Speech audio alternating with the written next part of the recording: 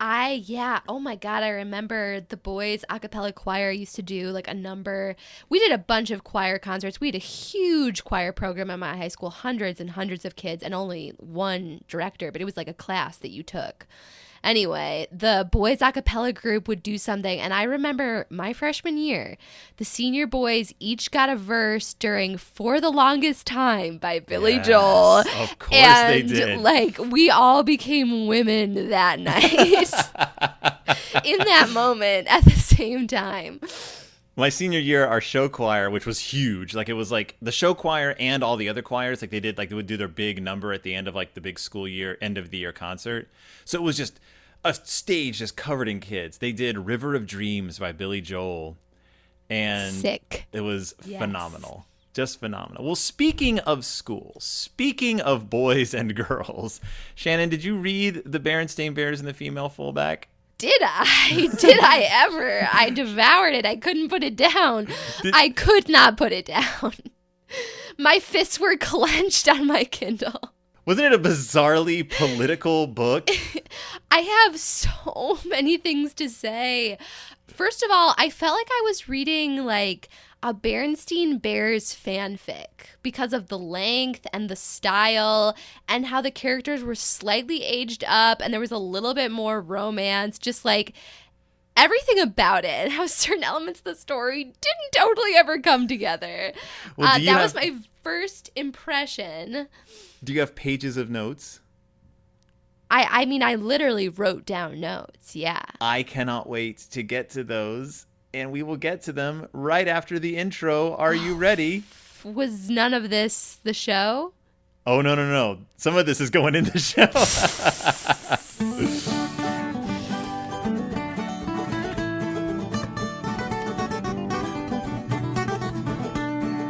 Welcome back to Deep in Bear Country, a Berenstain Bearcast. I'm your host, Phil Gonzalez, and today we are going to dive feet first into the first Berenstain Bear book that really just dips us into the world of politics. I mean gender politics, I mean school politics, I mean local politics, I mean angry letters to the editor politics. We have talked about the idea of politics in Bear Country and how it's very civic oriented. We've seen Papa run for office. We've seen Mama run for office. But this is the first time we are really touching on what was at the time especially, and still is to this day, a hot button political issue that really affected kids and affected people and that people had big emotional opinions on. And who better to join me to discuss the emotional opinions and political side of gender politics than you've met her before. She's been on the show from the podcast Stage of Fools. Everybody, please welcome back Shannon Camp. Hello, Shannon. Hi, I may very well be one of the most emotional people Phil knows, which is saying something because he's in the world of the theater. Yes. So, yeah, I've got a ginger ale that I'm chug-a-lugging here. I'm getting fired up. Well, for those of you who don't realize what book we're talking about, this is 1993's big chapter book, The Berenstain Bears and the Female Fullback. It's all about female. It's all about fullbacking.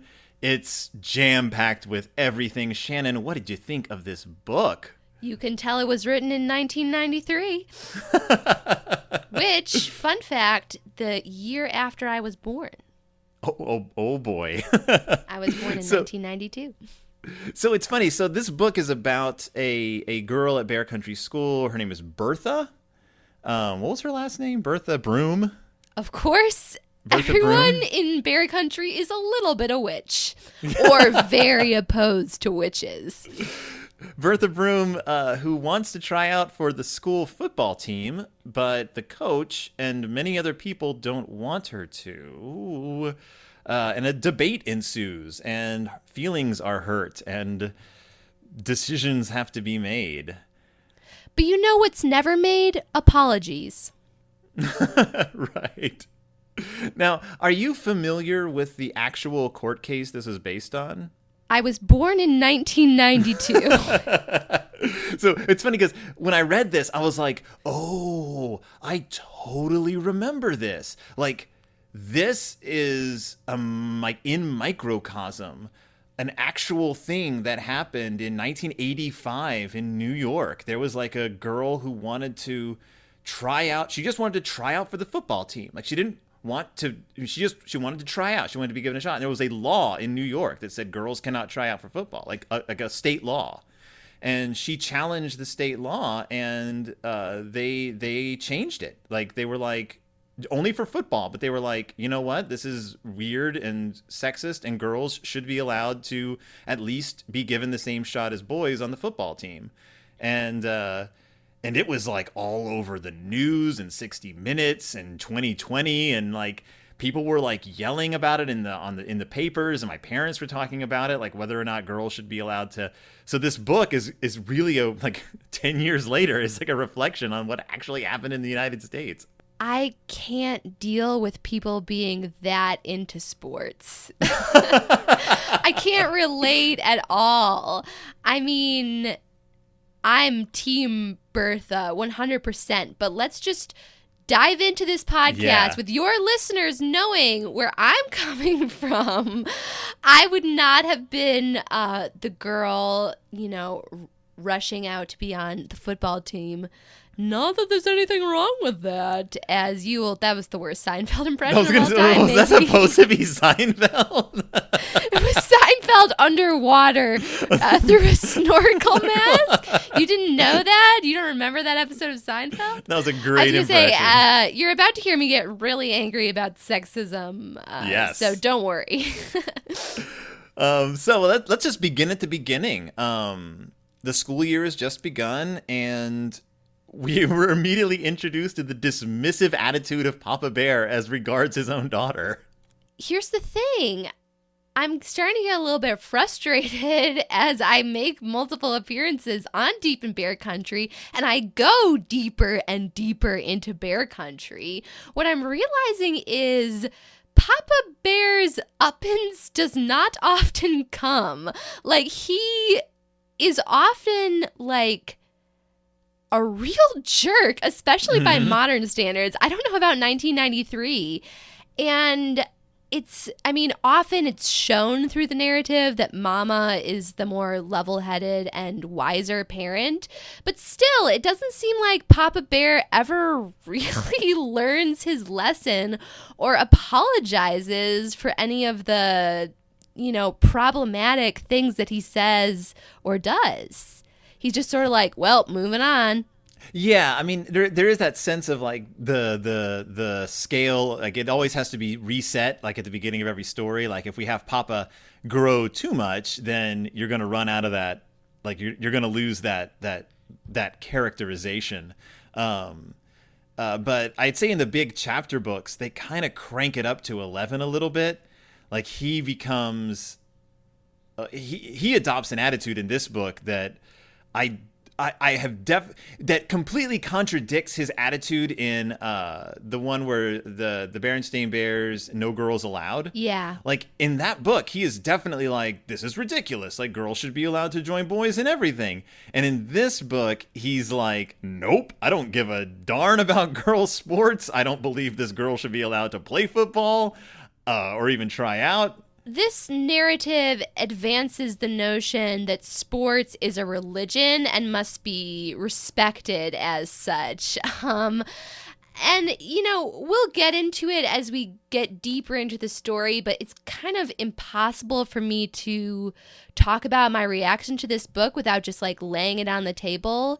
Mm-hmm. Throughout this story, grown men are incredibly cruel to a young girl. Yes. Like verbally and emotionally abusive, smearing her reputation in public and in print, and like really targeting her as a person. And not just men, but characters we know and will have to stay with throughout the book series. Yeah, but I mean, we can get to the teenagers and the children. I really want to specifically talk about these men, at least one of whom is, a father figure. Yeah. They only sort of see the error of their ways because Bertha, as we'll see in the story, is going to prove that there's a reason she wants to try out. I won't spoil it now.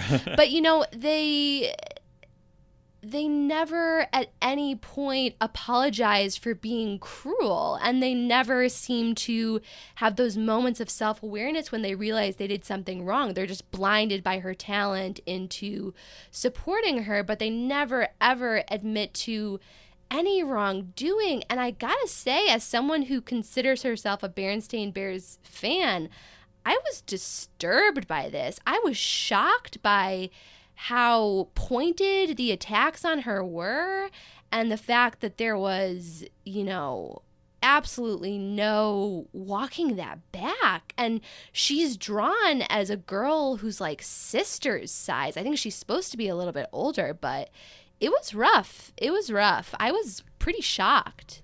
Well, let's walk our way through this story and touch on those points as we get to them, because there's a lot happens in this book.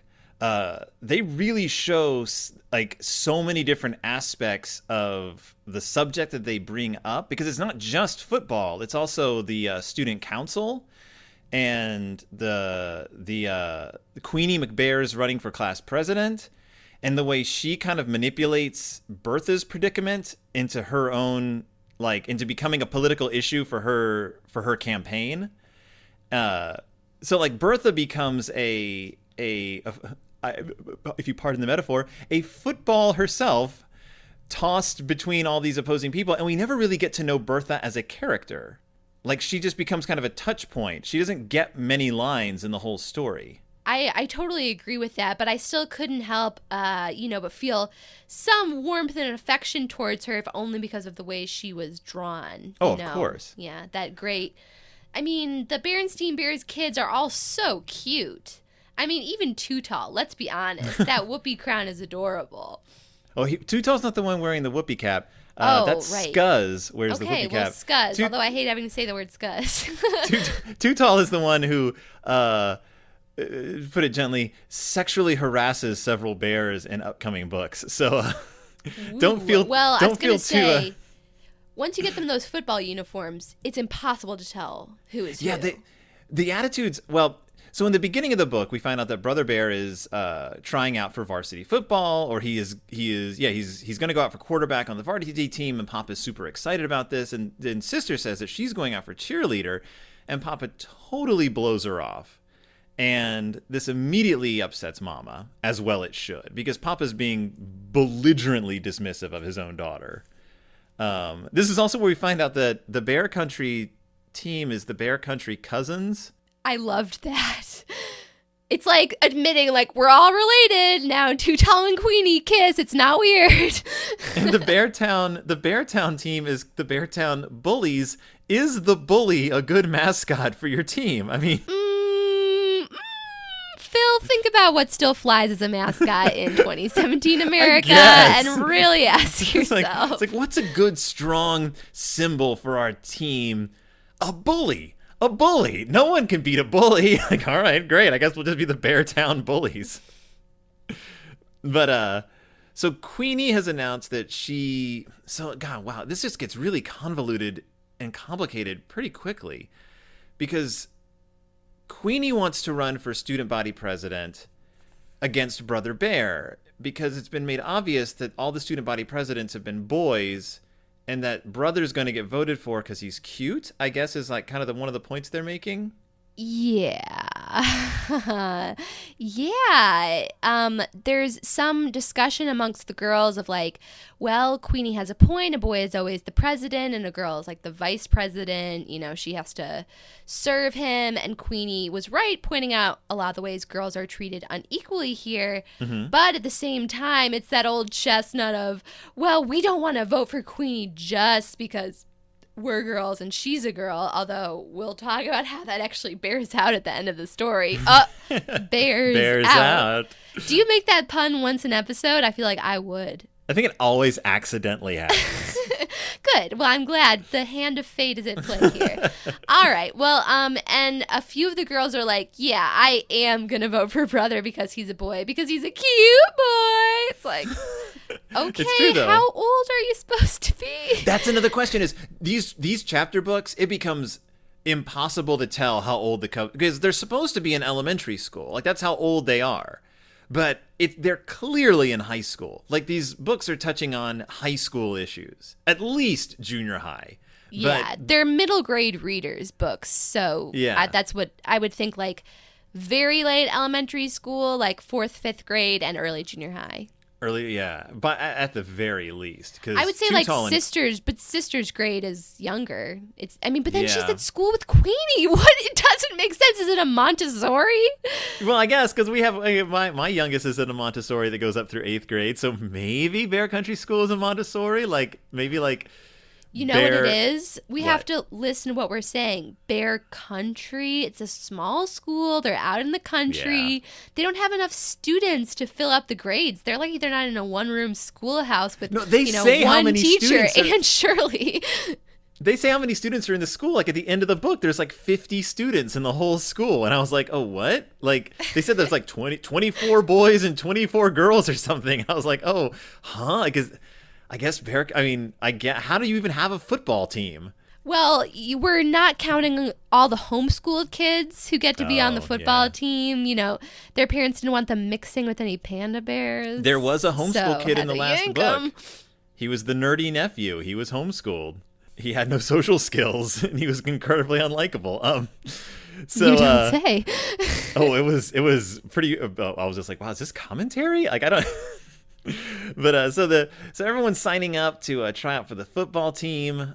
Too Tall obviously is, and then so at the football tryouts we meet the wonderful character, the bellicose, the delightful Coach Bullhorn Grismeyer. The only thing he likes more than male chauvinism is football. That is a quote paraphrased from the book. I have a question for you. You consider yourself a feminist. Yes. Am I wrong? am I correct? What gave it away? Have you ever unironically used the expression male chauvinist pig? No, I've definitely thought it unironically, Because- like in anger. I don't know that I've ever used it in a discussion or thrown it at someone without irony. Because male chauvinist pig gets used in this book quite a few times. And to me, growing up, male chauvinist pig was always code for the person saying it was overreacting. Exactly. It's like a caricature of feminism. And Right. the book has a really weird attitude towards feminism. I mean, it never actually says the F word, God forbid, but they have like pithy little phrases like faster than you can say women's rights in quotations. Right. It's like, excuse me? I'm confused. I never feel like the book is coming down against the Bear Country girls. Like I never feel like it's trying to make fun of their attitude. Disagree because Do I you? think Queenie's ambition is painted as a negative thing. Okay, In the Queenie scene- definitely. In the scenes where she's talking about her ideas, the words used, I have them written down here in my notebook, are like sneered. Well, and yes. she's drawn like with like the most nasty, if you will. She's drawn with the most nasty expression, and at every turn it's like, ugh, don't vote for Queenie just because she's a girl. Like, yes, girls are being treated unequally, but do you want to treat the boys unequally? I do think that Queenie McBear was an odd choice to be the mouthpiece for the feminist movement at Bear Country School, because Queenie McBear has always been established as a bit of a conniving character who manipulates people to her own ends, and so her motivations aren't always like clear at the best. Like you're like, she's trying to get something good to happen, but there's always seems to be an ulterior motive. Yeah, Wow, but this isn't ringing true of modern day events at all. but it's interesting because I do feel like the Berenstains are saying that it isn't right that Bertha isn't allowed to participate in football. Well, let's talk about Coach Grismeyer, because he's a piece of work. Well, I mean, it's not just about the tryout itself. Like I said, it's about how men talk about women in this book. And I Yeah. don't think the book ever addresses how seriously bad this gets.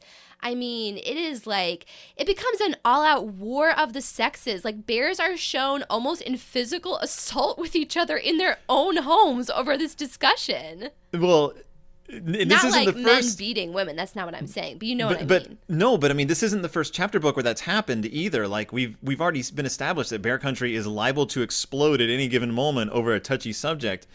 But you were right. Grismeyer, when Bertha shows up and wants to try out, he berates and humiliates her in front of all the boys. He parades around her, examines her physically, announces that she is a girl, demands she leave his field. What does he say? Yeah, he says, this isn't some backyard family fun game I'm running here, Broom. This is varsity football. Boys varsity football. You're way out of bounds, young lady. Football's a boys' game, and it always has been, and it always will be, and as long as I have enough breath in me to blow this whistle, there will be no girls on any football team coached by yours truly, Mervyn Bullhorn Grismeyer. You got that, Broom? Now get off the field and stop holding up my practice. And then when she tries to explain again, he screams off the field. And then just ignores her as she wanders off the field weeping. Yeah, I don't know what to add. Like, you're just you plainly describing what happens. There's no way I can be like, it's horrible, and make it seem more horrible, because it pretty much lays it out there. It says she's heartbroken. It's like, terrible. She's crying, and you see Coach Grismeyer with this look on his face. I mean, and most of the boys join in on taunting and humiliating her. Brother does not. He doesn't stick up for her, but, like, whatever. Honestly, if I were him, I wouldn't in that situation either. It seems like everyone's, like, 5 minutes away from getting hazed. Well, yeah, we've already seen Grismeyer, like, humiliate a couple of the boys, too. Like, we know that, like, no one's safe under his... This character absolutely never shows any regret for his actions as the book goes on. Just, again, reminding the listeners of that. He will never, ever apologize for this or in any way show regret. And I feel like the book sort of tries to play it, like, not 100%, but a little bit winkingly, like, as the story goes on, like, yeah, he's a jerk, but he's a lovable jerk. See, now he's using the term male chauvinism, and it just, like... If he had apologized to Bertha or expressed any sort of like, oh, I never should have done that, I would feel completely differently about all of that. Yeah, you're right. Like, though, he never gets taken to task. It's not even like I need to have a scene where like Mama Bear drags him onto the field by the ear and is like, apologize. Although now I'm writing fanfic.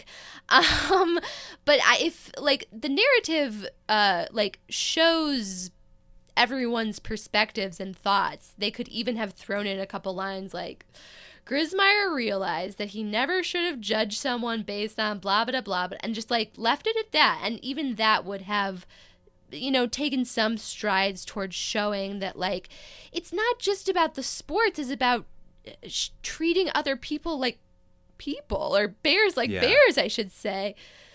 Treating people with respect. Treating bears with respect. I'm fumbling this. Football metaphor. But it's funny because like when you back away from the minutia of the issue, like that's really what it boils down to. And if you're trying to teach kids anything, it's that all people deserve to be approached with respect. Like, which I feel like is something Berenstain Bears has done very well in the past. Mm-hmm. Yeah, I think when you start expanding things into chapter books and throwing in like more, for want of a better word, character development, you do step into that. You step into that weird mire of like, I'm introducing a lot of ideas here, and I won't necessarily have the space or the ability to wrap them all up satisfactorily by the end.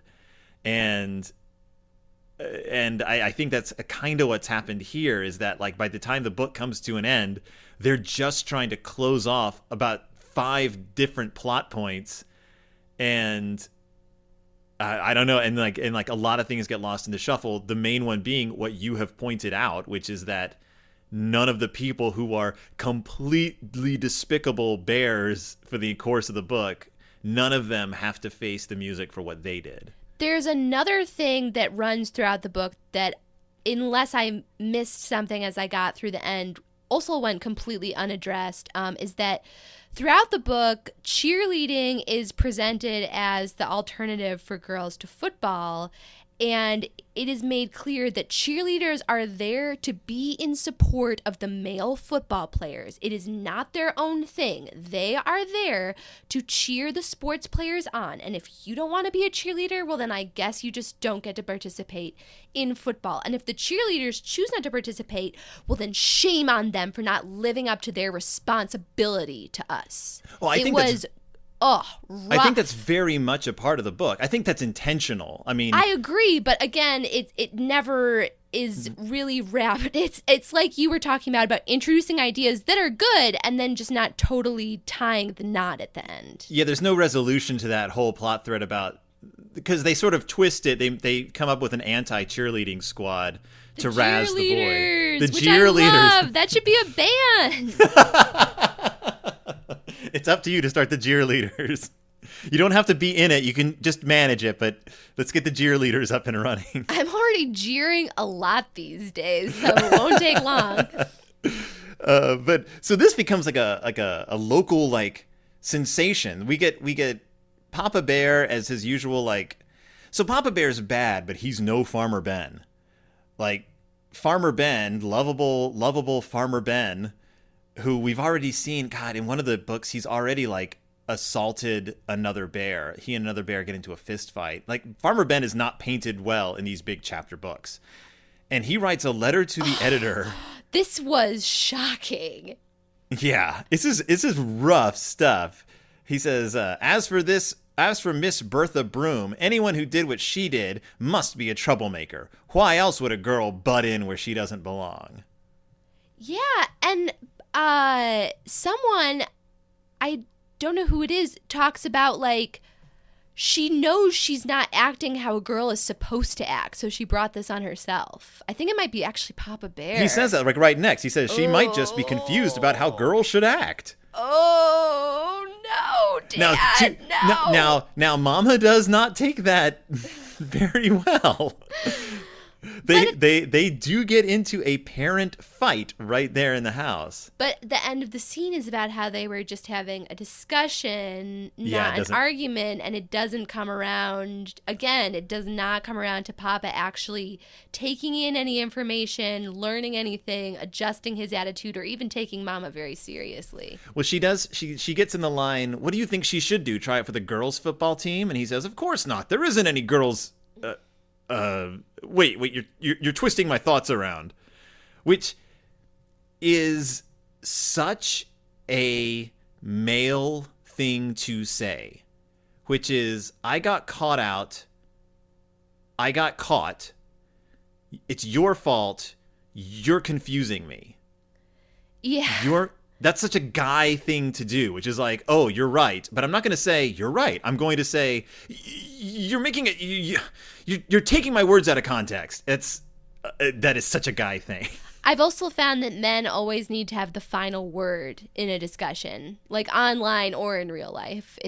Try it sometime and watch what happens. You will never, ever get to have the last comment. He will always follow up with something, no matter how inane it is. Now I'm afraid to say anything. Because I don't want to seem like I'm trying to... Okay, you're the host. You can't mansplain on your own podcast. I try not to. I try so hard not to. No, Phil, we know you're one of the good dads. Not a good bad dad like Papa Bear. Hashtag not all dads. This whole chapter is just infuriating. I feel so bad for Mama in this, because she's not only is she having to argue with Papa this point that he is just being belligerent on, she's trying to shield the cubs from seeing them tear each other apart. It's a hard little scene. And then, because then Papa says at the end, and remember, Cubs, your mama and I never argue about anything important. Yeah. That's what I mean about when the scene wrapped up, it was more about adults arguing than it was about the actual issue. It was more everyone, it's all women versus men now in bear country. Yeah, because she says it has he says what does women's rights have to do with the silly girl going out for boys football? And she says it has everything to do with it. And furthermore, and then it kind of segues away into Farmer Ben and Mrs. Ben screaming at each other. Squire and Mrs. Grizzly getting so angry they throw things across the house at each other. Talk about domestic. Like, you were like, oh, bordering on domestic. I think that's considered domestic violence. Yeah. If you're throwing lamps at each other. I didn't want to seem like I was being cavalier about domestic violence, but it's like, it's weird. It's weird to create this world where people are completely divided on an issue 50-50 by gender, which we hear that there are women who also don't think Bertha should have tried out for the team, but we don't actually see any examples of those women, and we don't hear about any men who think Bertha should have been allowed to try out for the team. Yeah, the only male character who you start seeing express ambivalence is Brother. Like, he's kind of the one stuck in the middle. But he wants it. I mean, he does feel bad about how Bertha was treated, but in his passages, like, describe his thoughts, he mostly just wants the drama to be over. He's like, let her try out so that people will stop complaining, is what he pretty much word for word says. So in the next chapter, we get Queenie McBear and her mom show up with petitions to see if people will want to let Bertha try out for the football team. But that's not the big thrust of this chapter. The big thrust of this chapter, this is the part of the book that I found so disgusting, but it's actually based on what happened in 1985. Is a young girl wants to try out for a football team. A doctor discusses her physical health on national television. Yeah, the physical exam. Again, see, that's my thing. So much of this book is saying, like, see, she actually was worthy to play football because she was good at football. It's not, see, she actually was worthy of respect because she is a being with feelings who should be given an equal chance. It's just all about, like, well, I guess girls can tackle if they're very strong because they have a bunch of brothers. So really, men taught them everything. Yeah, and like I said, this was a thing that actually happened. It was written about in the New York Times. Like, doctors were discussing this girl's physical ability to play football, and a lot of the debate came down to that. Like, oh, well, it also happens in the book. I don't know if I made that clear. That exact thing happens in the book. That's why it made my skin crawl in the book. But then I was like, wait a minute, I think this actually happened. And it did, but it was because the New York state law said that girls were physically incapable of doing this. And so they actually did, like, turn to medical professionals and be like, so is this girl's body fit for football? Like, it was really weird and creepy to, like, be discussing a teenage girl that way. Just let us break our bones if we want to. Right. God. Like, there's so many reasons not to let a child play football, by the way, that have nothing to do with whether they're boys or girls. The main one being the brain injuries. But yeah, don't boys have heads? That's a story for a whole other Berenstain Bears book. Although, honestly, this story makes you question if men have brains that can be injured by football because they're all behaving pretty terribly. But yes, they are. Oh boy. Yeah, and it's weird. Well, see, I live in Minnesota, and I talk to a lot of people who, football is such an ingrained part of this culture that even when people get brain injuries, when they have, I've talked to professional athletes whose lives have almost been ended by brain injury, who are like, well, I would never stop my own kid from playing the sport because it's a part of life. And I'm like, no, you can actually stop them from playing the sport. Like, you are allowed to do that. Like, it is so weird that, like, football is such a weird, touchy subject. I mean, I understand that there's people out there who football is a huge part of their life, like, socially, like, culturally. It just isn't part of mine. So I guess I'm able to step back a little bit more and, like, take it's such a weird thing. I don't know. It's such a weird thing. I mean, listen. People, listen to me. Hear how emotional and upset I'm getting about a Berenstain Bears chapter book that was written in 1993. Obviously, I understand caring deeply about things that won't ultimately affect your life. I'm not throwing shade on sports fans for that. I don't understand treating sports like either a religion or like a part of your nationality that must be respected. And if someone disrespects that, they're a criminal. But, you know, it's a blurred line. I can understand that. This is a book that could very well be about like women in the priesthood. Like it plays on the same emotions and the same like sense of outrage that people express when you bring up women in the priesthood. Like it's like, well, that you can never allow that. And it's like, well, wait, what? Like what are we discussing here? It's such a weird, touchy subject. And so we do get to the cheerleaders. We learn that there is a rogue team of girl cubs who are now jeering the boys' football practice, making it impossible for them to think on the field because they're so loud. But this is where we learn that Brother Bear is actually kind of ambivalent. He just thinks that anyone should be given a chance to try out. But also, like you noted, because it's creating strife on the team. He's like, I can't focus on memorizing my plays because everyone's talking about Bertha. He's literally shown with an open playbook with his hands over his ears like, come on, guys, I'm trying to memorize plays over here. I hope that there's one day a Berenstain Bears revival cartoon so you can voice Brother Bear, at least for just this one episode. No, I sound like I'm doing the voice of the nerdy homeschooled cousin. You kind of do.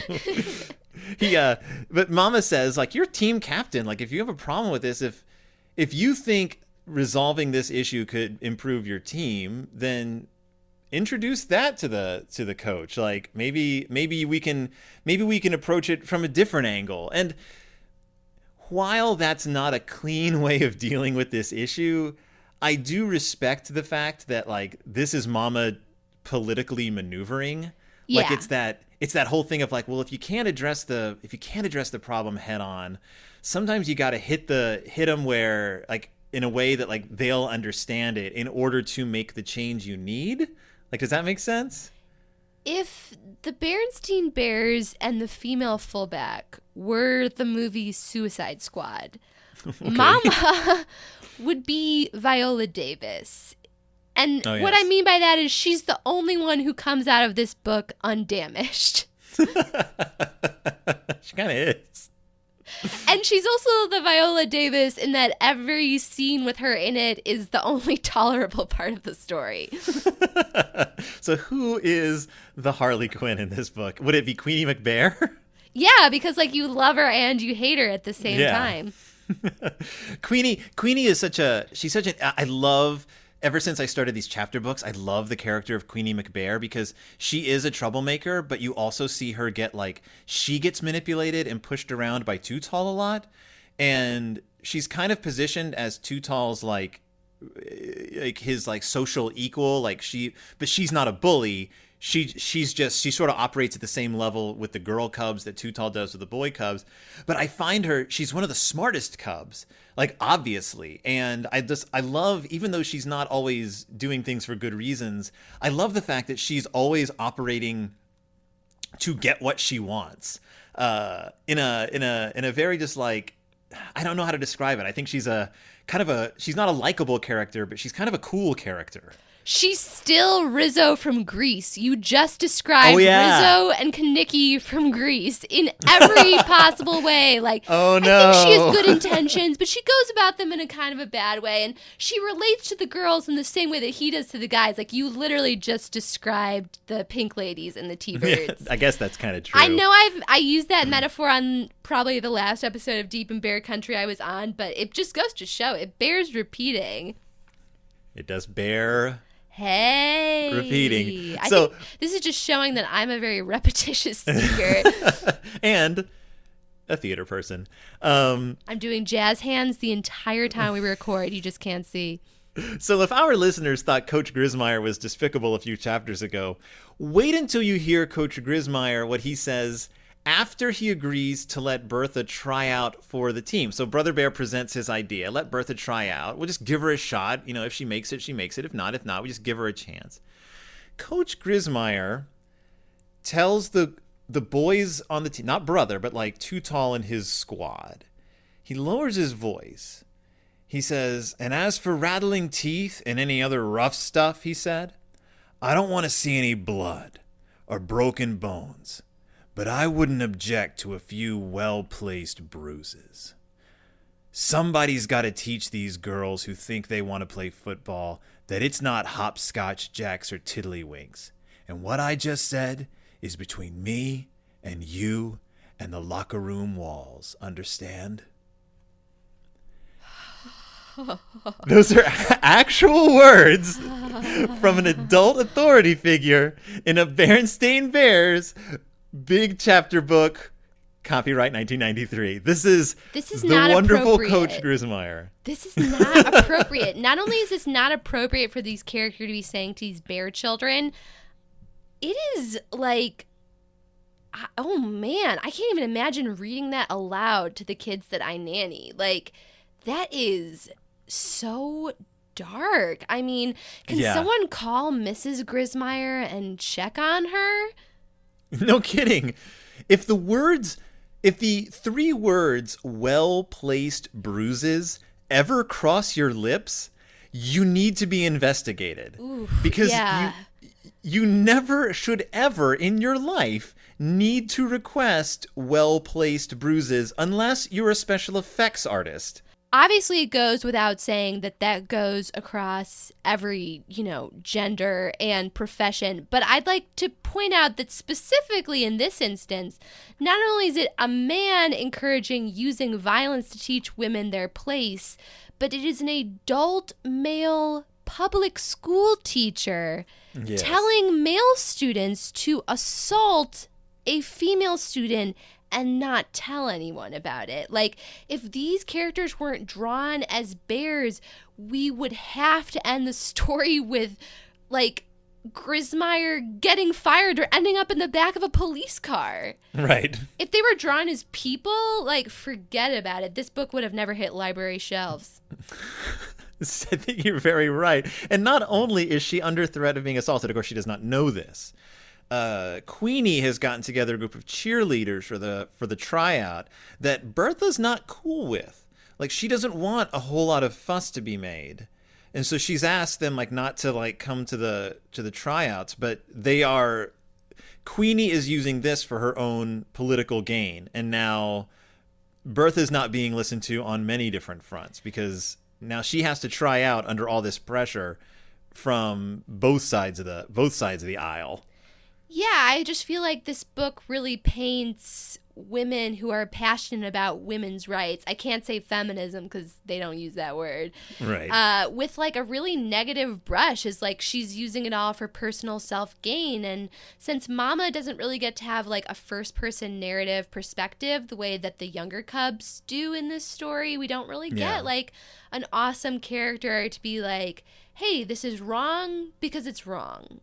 It's wrong because we deserve to be treated with respect, not because I'm trying to seize political control of the 5th and or 8th and or 12th grade.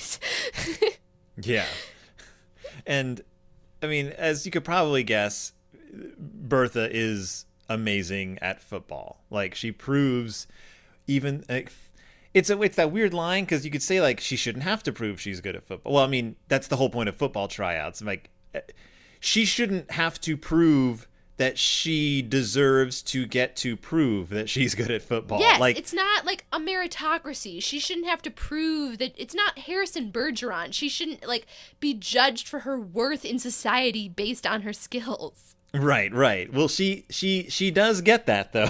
she's apparently the strongest cub in Bear Country School and is able to do a lot of things. I don't know anything about football. This book gets really football technical near the end. There's now I know how most people felt reading Quidditch chapters in Harry Potter because it describes a football game, and I'm like, full backs and running blocks and tackles and all this, and I'm like, I don't actually know what's going on in this football game. Bertha, so man, we're barreling towards the end here. There's also this whole campaign for student body president going on that Brother's a part of that he doesn't want to be a part of anymore. Yeah, Brother's not like trying to make anyone's lives better. He was like, I guess I'll run for school president because I'm the popular kid. And then when it got hard, he was like, maybe not. Yeah, he's like off in his own Berenstain Bears chapter book in this story. Like, there is a story to be told about like the pressure to represent, like the pressure to do everything, the pressure to be the golden boy, the pressure, like there's a story there that doesn't get touched on, but it's playing throughout this book that Brother Bear feels like he has to do everything because people expect him to do everything, which is funny because we've never really seen Brother presented that way before. But yeah, I thought it was so creepy that all the girls think he's cute because I think of him as like a small child from the picture books. This is the first chapter book that I've read of the Berenstain Bears, and I was like, oh, am I watching Rugrats all grown up? I feel unclean again. It's kind of that way. It's established in one of the first chapter books that Brother is kind of the cutest boy at school. No. Everyone wants him. Ooh, I don't know why that bothers me so much, but I guess like I don't even want to see them. We got a whole book that ended with him in a closet with a girl playing post office. Like that's where these books are coming from. They didn't actually make out. She kissed her hand, and he made moaning noises so everyone would think they were making out. By the way, that's better. That's better somehow, for sure. So anyway, the big game comes. Bertha is, of course, on the team. Her equipment is sabotaged. Her pads are stolen. She doesn't think she's going to be able to play. And then the real hero of the story steps forward. Too Tall gives her his pads because he's decided that she's awesome and he wants her to play.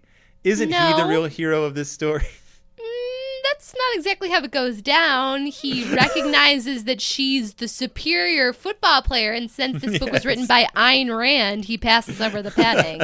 It is a real like, you have honored yourself in the field of battle. I will give you my padding. You have best feet in a show of physical strength. Therefore, you get the deeds to my railroad.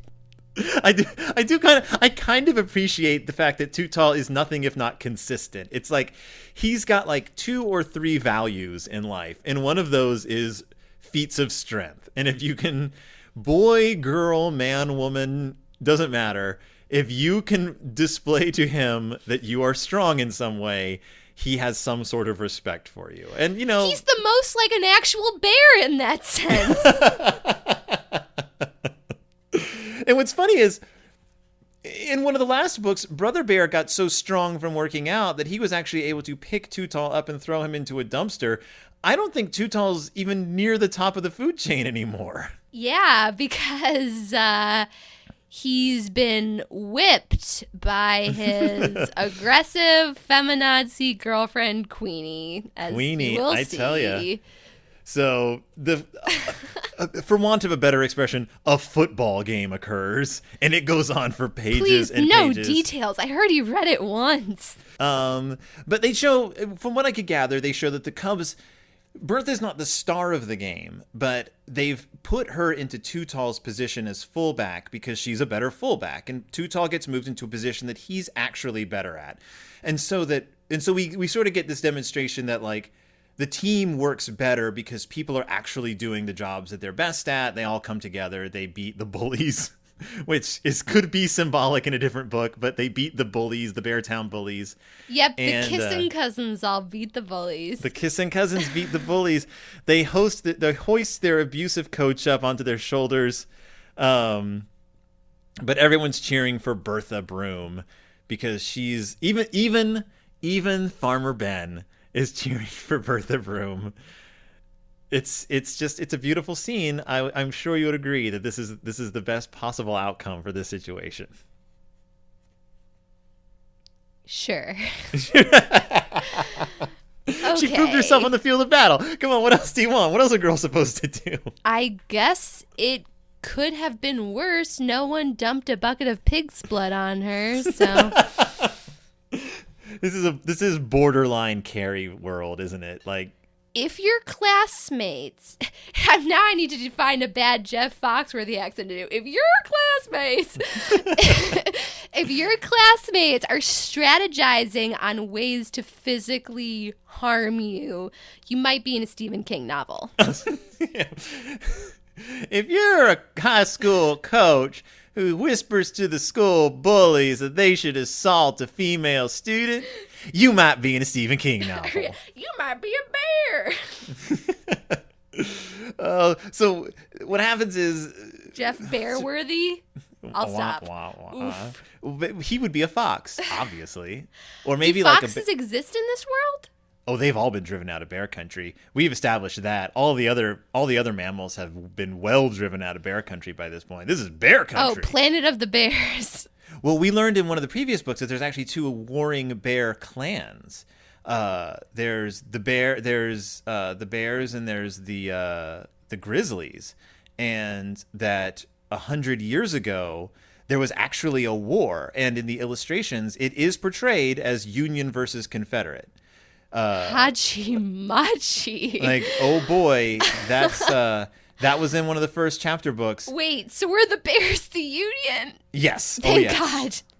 But the Grizzlies, like Too Tall Grizzly and family, were all part of this bear confederacy. Wait, this is actually kind of changing my entire interpretation of the series. And so it's not are even we in left like up an to- alternate future where there's two United States of America divided down the middle? Well, no, because they lost. Like, Oh, okay. They wiped this was the an old Grizzlies feud, out. and now they've all, as they said, have intermarried at this point. And yeah, we learned a lot about the history of bear country. There's a lot of ugliness in the past. It's you actually amazing see that them all as- of this is canon and not like a gritty reboot. That's insane. It almost at times feels like a gritty reboot, or as you said, like weird fan fiction. Yeah, this felt like a gritty reboot fan fiction, that weird gray area, which I also name dropped Rugrats All Grown Up, which is Yes. a similar product that I find kind of disturbing because you have these characters you were introduced to as babies, or in the Bear Cubs case, very small children, and you're supposed to like root for them romantically, and it's a hard bridge to cross, and also seeing them drawn as aged up characters can be kind of like oddly disconcerting. Yes, but it's no Riverdale, so we haven't quite gotten there yet. Although there are mysteries coming up, so maybe someone gets killed. I don't know. Any girl detectives involved? Well, Sister Bear's always been a member of the detective club, so. Oh, that's true. How could I discount her? Well, my apologies to Sister.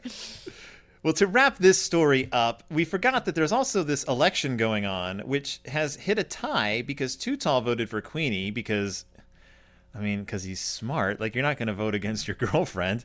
And, but it's a tie because he voted for Queenie, and who Bertha voted for Brother. For Brother, because that's he's right. the team captain. But let's walk this back for a moment. You jumped into the reason why there's a tie because people flipped sides and didn't mention that every single bear in the school votes along gender lines, except Yes. for Bertha and Too Tall, which, with my experience, like in elementary and middle school, was not the case. At least I hope not. And it is an incredibly disheartening end to this story to see that the kids are still completely divided because of gender. Like, Yeah, and they actually Queenie learned only nothing. gets it because Brother Bear's like, oh, I guess I don't want it after all. It seems like a lot of conflict. Yeah, so that's what happens is it's a tie. By the way, we find out that there's 102 cubs in Bear Country School, which I guess is a fine amount for a small town. I mean, these are the Queenie- children of farmers. Just because Farmer Ben goes by Farmer Ben doesn't mean he's the only farmer. He's just the only one who sits on his front porch with a piece of hay sticking out of his mouth.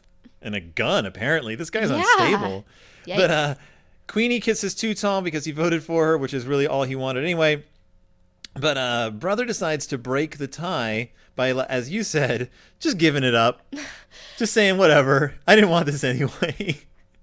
Which, Yeah, it's not like an empowering, well, the girls finally have a chance to make a difference, and they did make a difference. They voted for Queenie because she was a girl, which the book already taught us was an unworthy reason. And the boys are still like, oh, we don't want a girl in control at all. Better vote for Brother. And then brother says, when asked why, he says, I believe in ladies first. And sister says, Queenie, are you going to accept the presidency after a male chauvinist remark like that? And she says, you're darn right I am. I mean, I guess they accurately portrayed that middle schoolers are completely ruled by their hormones and very keen on either impressing or oppressing the opposite sex. But here's the thing, like, I feel like I got maybe too fired up and angry during the recording of this episode, and I did admit to Phil before we started recording that it's been a long day, and it's been a day full of sexism on the internet, and especially high volume. But, it is hard. This book was hard because I did grow up with the Berenstain Bears books, love the picture books, and this sort of felt like a little bit of a betrayal. So that's basically the end of the book. Queenie becomes the president, and Bertha continues on the football team. It's interesting because as weird and misguided as the book is, I think it does raise a lot of good issues to talk about with kids. Oh, yeah. I don't see raised in a lot of the girls versus the boys books. I agree. I can't imagine reading it to the kids I look after because of the well-placed bruises scene. Yeah. But aside from that, I think I could go into it with the perspective, like, it is worth noting, it was written in 1993. That's more than 20 years ago. That's almost 25 years ago. Yes, so, I was in high school. I'm turning 25 on Saturday.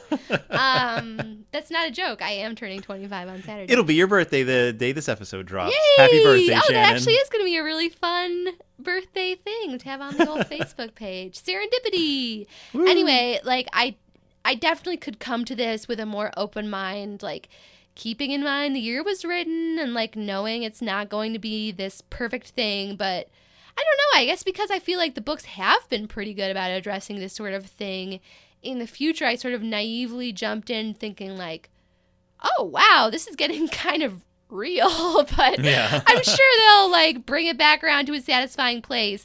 And I sort of kept that torch alive, and that's why the 50-50 gender voting felt like a kind of like a missing a step. Yeah, like a major misstep at the end. Like that could have been at least a good time to, like, show that this whole debate, all the fighting, all the arguments, all the stuff that we saw in Bear Country had sunk into the Cubs. That, like, maybe it doesn't have to be this way. Like, you're right. Like, if they had been like, wow, like, it was a majorly, like, it was a split vote, but it didn't fall along gender lines. Like, that's amazing. Like, that's something new, but no, like, this is going to be a recurring issue, I guess, for the rest of Bear Country history. Yeah, and I mean, for any parents who are listening, whether you want to use this book or not, and who could blame you if you chose the latter because of the well-placed bruises thing, yeah. I do think it's a discussion worth having with your kids because,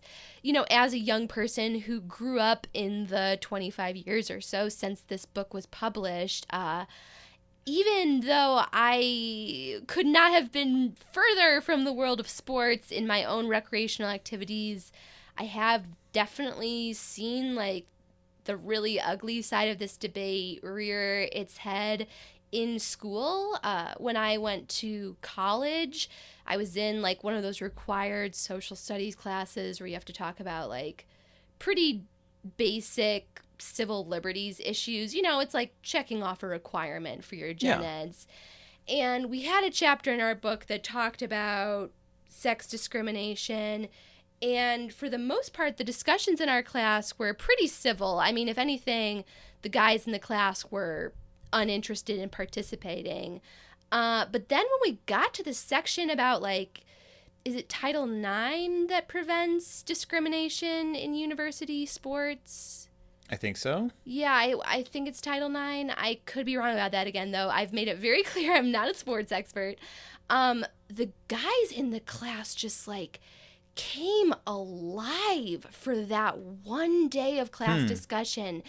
And the teacher was an older man who really didn't care what happened. He kind of just enjoyed, stirring the pot.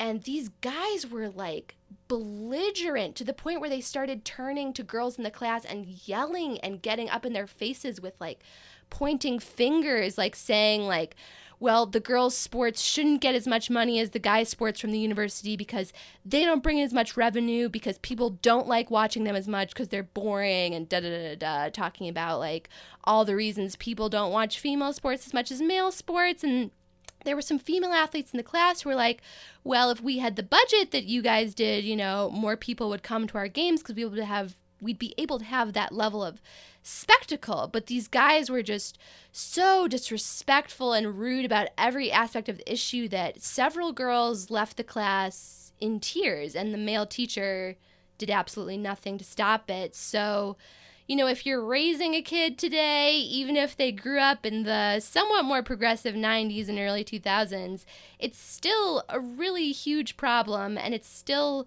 something I think especially young boys are being conditioned to believe, that like sports is this really sacred thing, and people who get in the way of that, can go to where because they are not worth it. Good point. On my side of this, I'm approaching this from 2 years now of Berenstain Bear history, and looking at this from a Berenstain Bears perspective, if there is such a thing, these books, these chapter books, the first few chapter books were all written by Stan Berenstain. It was kind of his project, and he and his wife he and Jan were equal partners in their careers. Like from the time they met and began illustrating, they were co-creators and co-writers and co-illustrators, and from everything I've known, talking to Mike Berenstain and talking, and hearing about the stories of their lives, these were two people who were very progressive politically, and were always trying to stand up for kids and kids' rights, and trying to make the world a better place, and address issues that they thought were important for kids and for families to talk about. I could see what they were going for, but it's such a complicated conversation to have, that to try to present this many aspects of it in one book, I think just led to it becoming muddied. I think that I want to believe that their hearts were in the right place, just knowing the kind of people they were. Like, I am certain that they came firmly down on the side of Bertha being allowed to participate in football. But I also think that it was written at a time when we still didn't have like the social dialogue, like we didn't have the vocabulary to like talk about things like this, like in popular culture. Like there was still that whole like the evil shrewish feminist and the you male chauvinist pig, like that was still a part of it. Yeah, I think the end of the book is kind of like that 90s idea of like, well, at the end of the day, men be like this, women be like this. What can you do? I love them both. Men are great, women are great, but they're just always going to be different because of their gender, and never it was like see the eye end to of eye. It was like the end of a Saved by the Bell episode. Yeah, and I was also going to say, I don't think this is as much like a failure of Stan and Jan Berenstein's politics or their morality. Like, I'm not casting shade on them at all. As I've said, love their work. I think it's more of like something didn't translate in terms of structuring the story into a short chapter book, because all the ideas are there, but the narrative never really comes together, and it ends on the most sour note possible. And it feels more like this was either like a shorter book that got stretched out and they're like, oh, we need to add the election plot line, or it was like a 400-page epic about like school politics. It's like Watership Down, like, oh, instead of people, they're rabbits. Oh, instead of people, they're bears. And it got condensed down, one or the other, but it was never meant to be this length because it's so confusing and quite muddled.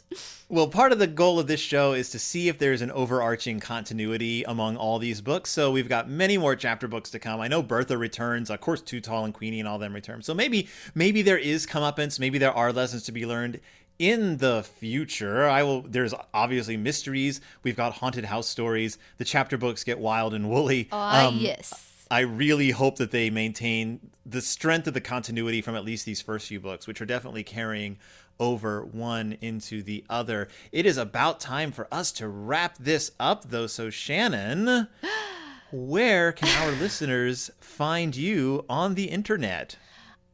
You can catch up on my podcast, Stage of Fools, which is available on iTunes or wherever you find your fine podcast products. Because we're in between seasons right now. So if you're not familiar with The Royals, which is the absolutely insane primetime soap opera that Stage of Fools covers, now would be a great time to either watch the show and listen along, or just listen and let my podcast co-host, Zach Powers, and I just spin you a very weird and disturbing wannabe Hamlet story. That's awesome. And for everyone listening to this, well, I guess everyone is listening to this if they're listening to this. What about the ghosts with their fingers in their ears? Oh, no. You can find me at berenstainbearcast.wordpress.com. You can write to me at berenstainbearcast@gmail.com. I'm on Twitter at bstainbearcast. Rate and review us on iTunes. Chat at me. We're on Facebook. We're everywhere. Just search Deep in Bear Country. You're going to find us. Shannon, thank you so much for coming on. I was hoping this would be a passionate discussion, and I was insanely satisfied. Aw, well, thank you for indulging me. It's always a pleasure to podcast with a fellow theater person. Always a pleasure to have you on. And for everyone else, we will see you all next time, deep in Bear Country.